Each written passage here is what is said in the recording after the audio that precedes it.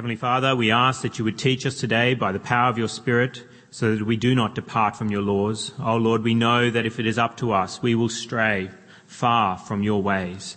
But Lord, if you teach us by the power of your Spirit and strengthen us to walk in your paths, we will keep to the straight and narrow path as you have ordained for us. And we pray this in Jesus' name. Amen. Well, this morning we returned to our series in 1 Samuel, which we began earlier in the year, and then we went over for a time to John's Gospel. And so we'll pick up John's Gospel probably in 2020 once more, but at least for the rest of probably 2019, we'll be looking at 1 Samuel again. And the book of 1 Samuel comes at a time of Israelite history where the Israelites have come out of Egypt. So the Israelites are the descendants of the 12 tribes of Israel, which come from Abraham. Abraham is, of course, the chosen one by the Lord to experience the promises of God. God gave particular promises to him after we had creation initially. You have Adam and Eve, and then eventually descended from Adam and Eve, you have Abraham. From Abraham, you get the 12 tribes. 12 tribes end up in Egypt. Then God redeems them under the leadership of Moses. They come out of Egypt. They wander in the desert for some time and then enter into the promised land under the leadership of Joshua. And then we have the period of the judges where God appoints different leaders who are not kings, but they are judges. They're leaders over Israel under God. And then we come to the book of 1 Samuel where we see the prophet Samuel has arisen, and that's what we studied particularly last time we were in 1 Samuel together. We saw the little boy Samuel initially prayed for and then growing up and being recognized by the people as a great prophet in Israel. And so now we see here in chapter 8 that there's a turn that the Israelites take, and that is for the desire, they have this desire for an earthly king to reign over them. And we see this because this really arises, this desire for a king, because once again the people recognize the corruption of earthly leaders, the failures of earthly leaders. And we see this even in the book of Samuel, but the book of Judges is a very clear example of leaders who, yes, do serve the Israelites, but they fail in many different ways. If you know the character of Samson at least, and you see how God gave him great strength, and yes, he did conquer God's enemies with that strength. He inflicted heavy losses upon the Philistines, but he also was a person of questionable moral character, and the things that he did were certainly not things that someone who is a great leader of God's people should be doing. And so Judges sets the scene again and again for the book of 1 Samuel that there really needs to be a better leader than many of the judges were. And even 1 Samuel opens with the failure of a particular leader. Who's the leader at the beginning of Samuel? Well, it's Eli. And what's Eli's problem? Well, he gradually gets older, he was leading God's people, and he appoints his sons to be leaders of God's people, and they were so wicked that the Lord actually put them to death, Hophni and Phinehas, and we studied them, and the way that they were failures to the people of Israel as Israel's leaders. And here in 1 Samuel chapter 8, we see that Samuel himself, this great prophet, also is guilty of failing the Israelites. What is his failure? Well, it's similar to Eli. What do we read in verse 1, 2 and 3 of 1 Samuel chapter 8? 1 Samuel chapter 8, we read verse 1, "When Samuel grew old, he appointed his sons as judges for Israel.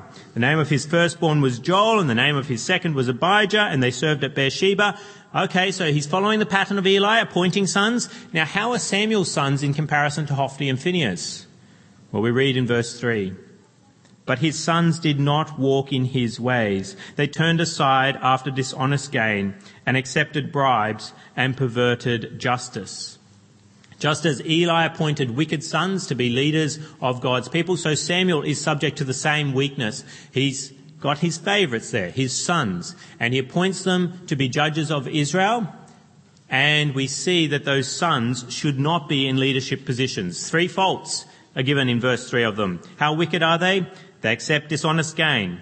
They accept bribes. And they pervert justice. They're turning aside after dishonest gain in verse 3 and accept bribes and pervert justice.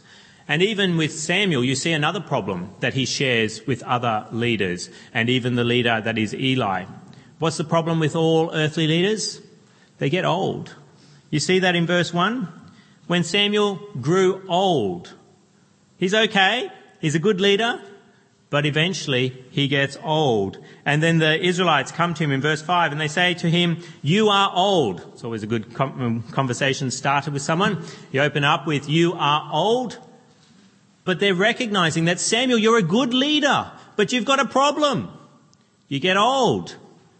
And eventually, all good leaders, they do die in this world. They may be good, and you hang on to them for as long as you can, but something starts to go wrong with their minds. They're not as capable as they were, and they eventually die. And you see that with Eli as well. Eli, he starts to lose his sight. It says that he's a very heavy man, and eventually that weight kills him. He actually falls back in a chair and his neck is broken, and the Bible says he's a very heavy man there. He slowed down. He was not able to lead as he did. And that's the problem with Samuel here. People are recognizing he's only got so much more time with us. And so we need a solution to this problem. We need a solution to these leaders who keep failing us, even if they simply get old and die. And so what is the solution that the Israelites have? We need a king.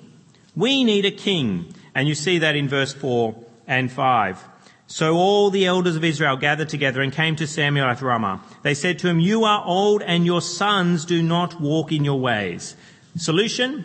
Now appoint a king to lead us, such as all the other nations have.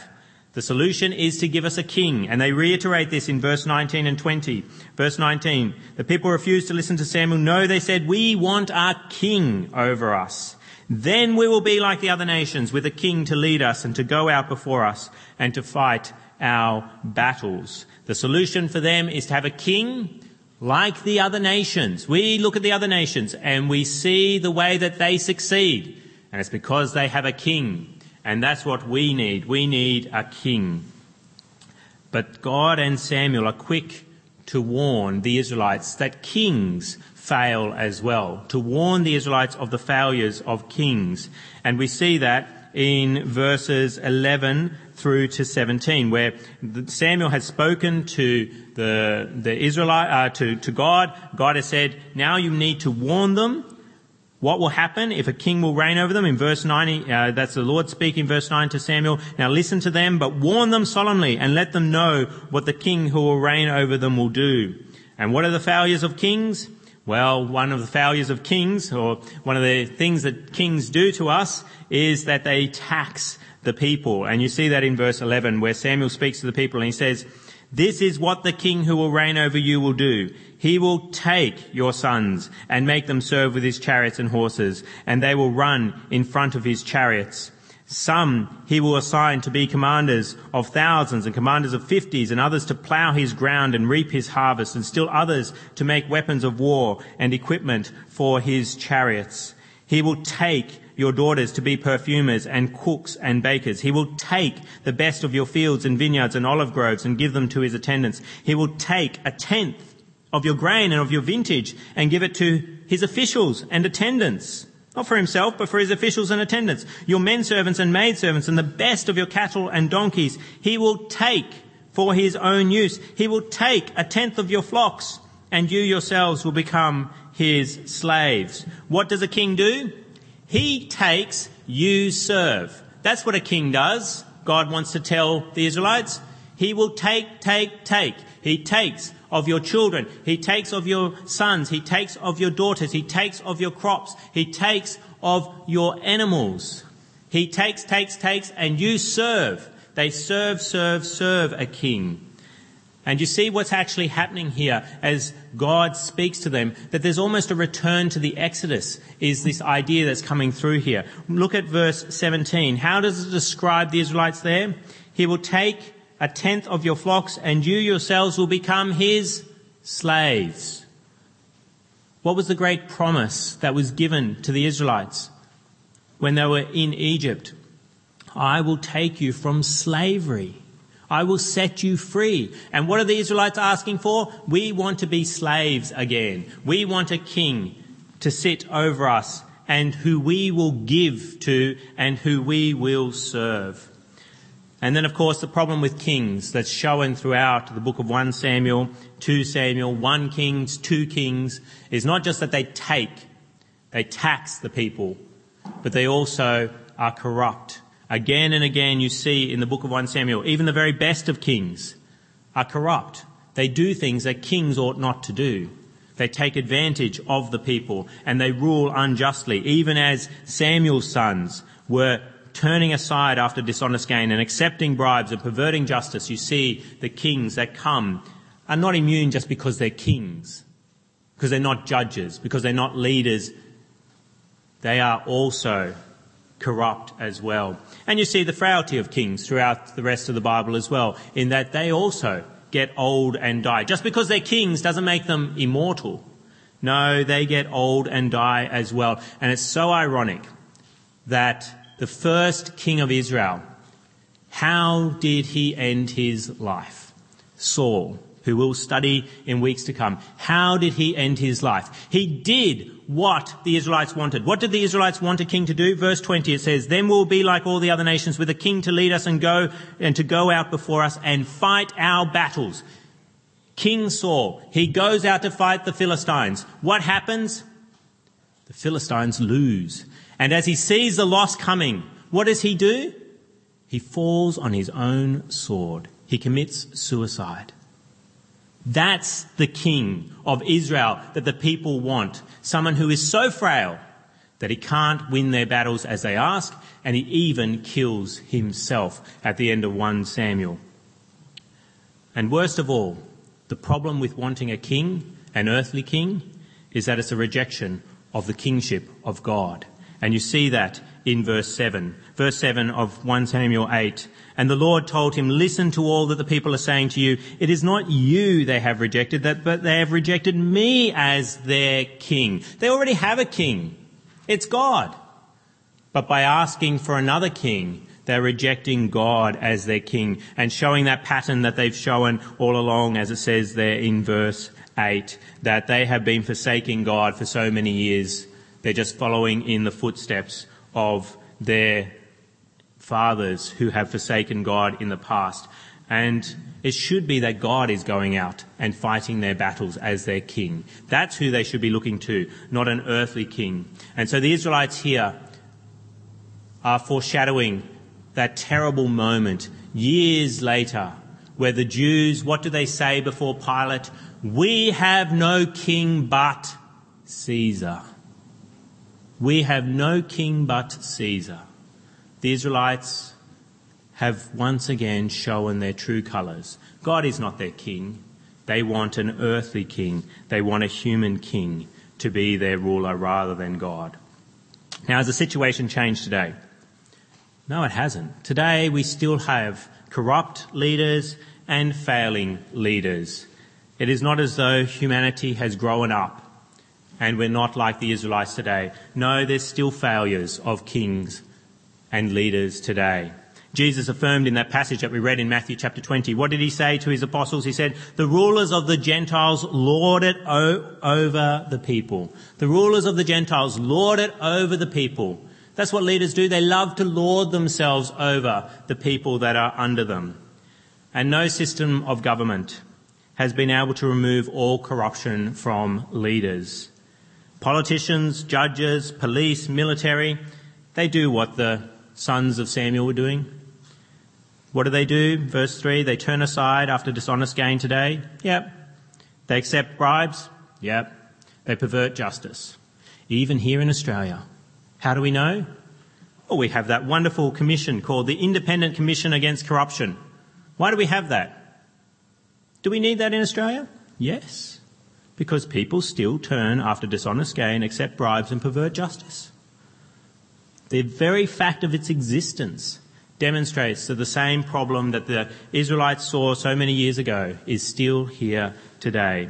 And even within the church elders and deacons in congregations will fail us too. We see that in Matthew chapter 20 with the apostles.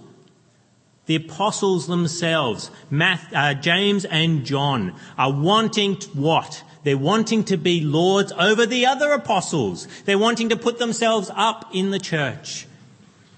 They're wanting that power over others.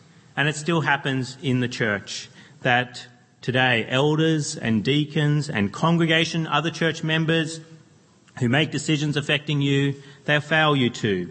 The older I get, the more I realise how easy it is for me to say or do something that's offensive to others. Because I've still got a sinful heart as well. And it's so easy for me to eventually say something or do something that will be offensive. And it's also so easy for someone to get offended by something I say or do, or even by what I believe. It's not a case, if you hang around me long enough, it's not a case of if I offend you. It's a case of when will I eventually offend you in some way, by what I say, by what I do, or even by some sort of theology that I believe and that you do not think is in Scripture. The longer I'm here, the more time, it's just a matter of time until you're offended by something I say. And so if you expect perfect leaders, even within the church, you will have to remove elder after elder and deacon after deacon. And sadly, that's what some churches do. Preaching elder, pastor after pastor is removed within a few years. And it's simply because they're expecting perfection. And the longer you're with someone, eventually you'll find something you don't like. And you'll remove that person. There are problems in leadership positions throughout our world, including inside the church. And even if you find the best politicians, and even if you find the best church leaders, what eventually happens? They all go senile and die. You can't hang on to them. Even if you find the best ones, they eventually go senile and die, just like we saw with Eli, just like we saw with Samuel. You see it again and again, that even the best ones, they all have a problem. Eventually, they will die. Now, as we agree with Scripture here, and we see the corruption of leaders, we see the failures of leaders, and we see it in history and we see it in our own experience, we can be ready to despair. How can we ever have a leader who will look after us? And that's the purpose of the Old Testament, is to show all through it the corruption of humanity, including in its leaders. Even in the very best of humanity, there's corruption, there's problems, there's failures. That's a purpose of the Old Testament. So what can we do? Well, just imagine a perfect king. Imagine a king who owns everything, so has no need for taxation and no need to be greedy. Imagine a king who is never corrupt in administering justice. Never. Always judges perfectly. Imagine a king who doesn't die, so that we don't have to worry about a change of rulers. Imagine a king who is God himself. So God doesn't get offended by our trust in him as king. Is there such a king? Yes, there is. You don't have to imagine such a king. It's not a fairy tale. It's Jesus. Jesus is that king. Jesus is God. So having Jesus as our king is not a rejection of God. Jesus has no need to tax his people and is never greedy. Why? Because Jesus owns everything anyway. What does Psalm 50 say? I have no need of a bull from your stall. This is God speaking. I have no need of a bull from your stall or goats from your pens, in comparison to what we saw in 1 Samuel 8 there. For every animal of the forest is mine, and the cattle on 1,000 hills. I know every bird in the mountains, and the creatures of the field are mine. If I were hungry, I would not tell you. For the world is mine, and all that is in it. Jesus is a king who owns everything. So he doesn't need to pervert justice to fleece his own place. No, he owns it all anyway. He is not going to turn after dishonest gain or be greedy. And Jesus isn't a corrupt ruler either. He is the one who is holy, who is just, who is righteous perfectly and always. And Jesus is eternal. He is not subject to the corruption of the body All leaders are subject to corruption. At a minimum, they're subject to the corruption of the grave. But what do we read in Psalm 16, which is applied to Jesus in Acts chapter 2 by the Apostle Peter? Therefore my heart is glad and my tongue rejoices. My body also will rest secure, because you will not abandon me to the grave, nor will you let your Holy One see decay. Jesus doesn't decay. His mind doesn't go, and he doesn't die. He did die once, but he is risen. And even then, he was not abandoned to the grave. He has come back, and he will live eternally. But the question then is, does Jesus fight our enemies? Yes, he looks good on paper as a king, but will he serve? Will he help us? Will he fight our battles? And the answer is yes. Christ has gone into battle and fought our enemies. How do we know this? Well, wonderfully, we've got the New Testament, and it tells us about the great victory of the Lord Jesus at the cross, where he fought sin and Satan and the evil powers that reign and death itself. Turn with me now to Colossians chapter 2 and look at the service of the Lord Jesus, the way he fought our battles. That's page 1166. Colossians chapter 2, page 1166. Where the Apostle Paul is writing to the church in Colossae. Chapter 2, verse 13, 1166. The Apostle Paul says, "When you were dead in your sins and in the uncircumcision of your sinful nature, God made you alive with Christ. He forgave us all our sins, having cancelled the written code with its regulations that was against us and that stood opposed to us. He took it away, nailing it to the cross.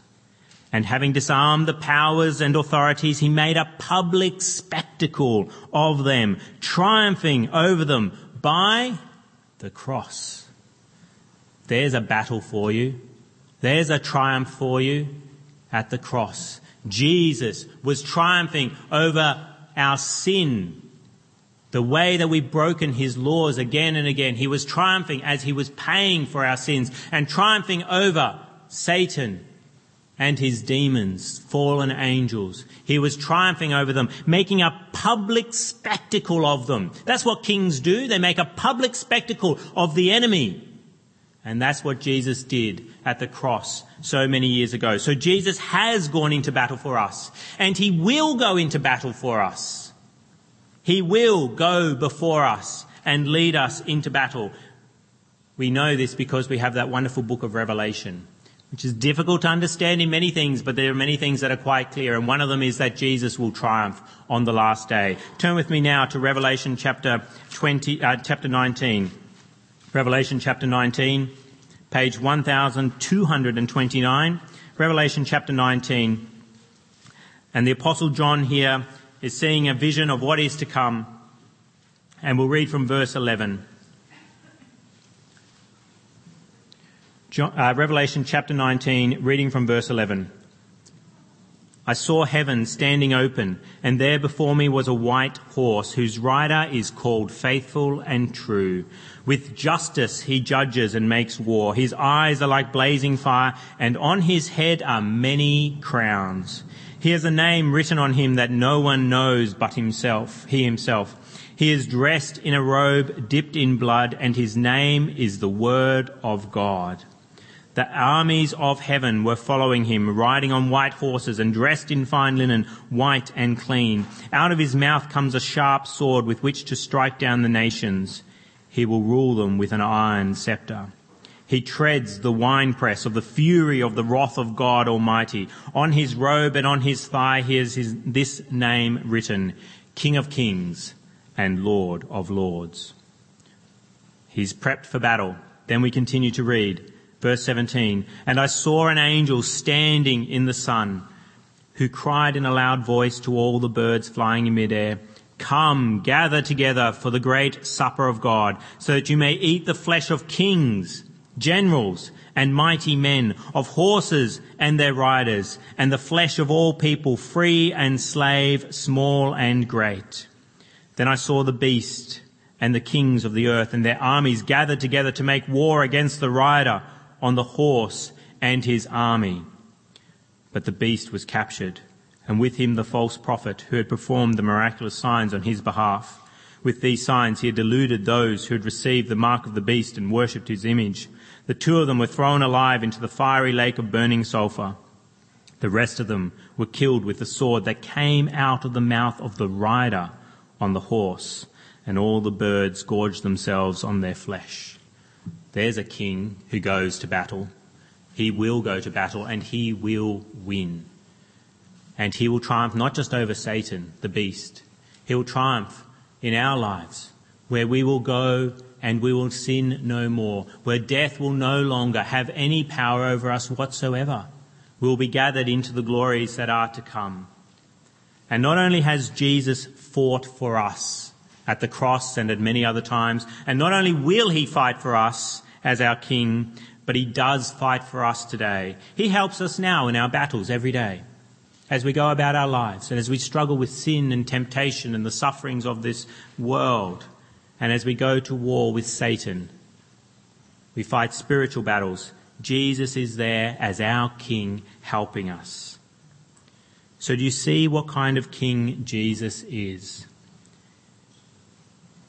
He's so different from all other leaders. He gives and he serves, and we are the takers. Do you see the stark difference between Jesus and the king that is described in 1 Samuel chapter 8? He takes, whereas we are the ones who take, and he gives. We saw that in Matthew chapter 20, verse 28, that wonderful verse. Jesus did not come to be served, but to serve and to give his life as a ransom for many. Yes, we do serve Jesus and we do give to Jesus as our King, but it's a privilege that he gives us. He doesn't need us to serve him. He doesn't need us to give him anything. He is the one who has served and given. And so in joyful and loving response, we give and we serve, not because we're forced to, but because he gives us the privilege of giving and serving him. So this morning, is Jesus your primary leader? Is he your king? Is Jesus the one that you turn to first to fight your battles? Now, I'm not saying you can't trust earthly leaders, but who do you put your primary trust in? It's okay to call the police when you're in distress, but you recognise that the police here in Australia are a gift from God. They're a gift from your King, by which he administers justice here. You recognise that they're not your first port of call, that Jesus is. He is your King. If Jesus is not your King now, ask him to be your King today. Don't run after other politicians and put your trust in earthly leaders, those who will fail you, even church leaders. Don't put your trust in me.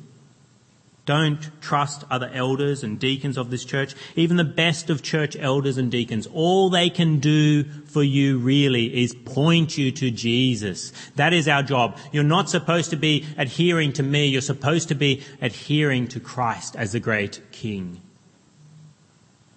Ask Jesus to be your King. Do it now. Don't delay. Why shouldn't you delay? 1 Samuel 8 tells us why we shouldn't delay. If Jesus is not your King, what was the warning given to the Israelites? 1 Samuel chapter 8. Turn back with me there. 1 Samuel chapter 8. After they hear about how the king will take from you, what does it say in verse 18 of 1 Samuel chapter 8? When that day comes, you will cry out for relief from the king you have chosen, and the Lord will answer? No, the Lord will not answer you in that day. You don't know what tomorrow will bring, but you know where you stand with Jesus now. And if you're not standing with him as your King, then do you realise that tomorrow you may call out for relief from some corrupt politician, some bad boss at work, someone who's taking advantage from you, and God will not hear you. He will not answer you. Do not delay. Call on him now. Ask for forgiveness for rejecting him as King in the past, and have him as your King even now. But you may be asking yourself this morning, as a Christian, how do we keep Jesus as our primary trust and not put our trust in earthly leaders as the Israelites were doing there so many years ago? Well, what led Israel to want to have an earthly king instead of God? It was fear of their enemies. They wanted a king who would go out in battle. They were conscious of the Philistines. They were conscious of the Ammonites. And they wanted a king who would take away that fear for them. And fear drives us still today to trust in earthly leaders and to trust in idols of the nations. We look at the culture and we see how they overcome their problems and we say, we want to be like them. And what are they doing? They're submitting to this, this and this. Okay, then we'll do that too. And all it does is reject our God as King and brings pain upon us. So we must calm our fears if we are to keep Jesus as our King. Learn to calm our fears and learn to rejoice in Christ's leadership. How? Well, firstly, reflect on the failures of earthly leaders. Reflect on how they can never deliver on their promises. They make great election promises, but after the election, do they deliver? So often, sadly, they do not. Or they give you something that's half of what they said they'd promise. Reflect on the failures of leaders. Reflect on the failures of even church leaders, how they cannot do everything that you want of them. And then reflect on the victories of Christ and the perfections of Christ, how he is perfectly just, how he is perfectly powerful. He has no need of anything, and he is eternal and will not die. There is no leader like our leader, no king like our King. And therefore, he can calm any fear that you have that may lead you astray to swear allegiance to a false God. Let's come to our God in prayer. Let's speak with him. Lord Jesus, we praise you as our perfect King. Forgive us for trusting in failing earthly leaders instead of you so often, and help us to overcome the fear that we have of our enemies. Help us to overcome that fear by remembering that you are our King and to rely on you in all our battles with all our enemies. And we pray this in your name. Amen.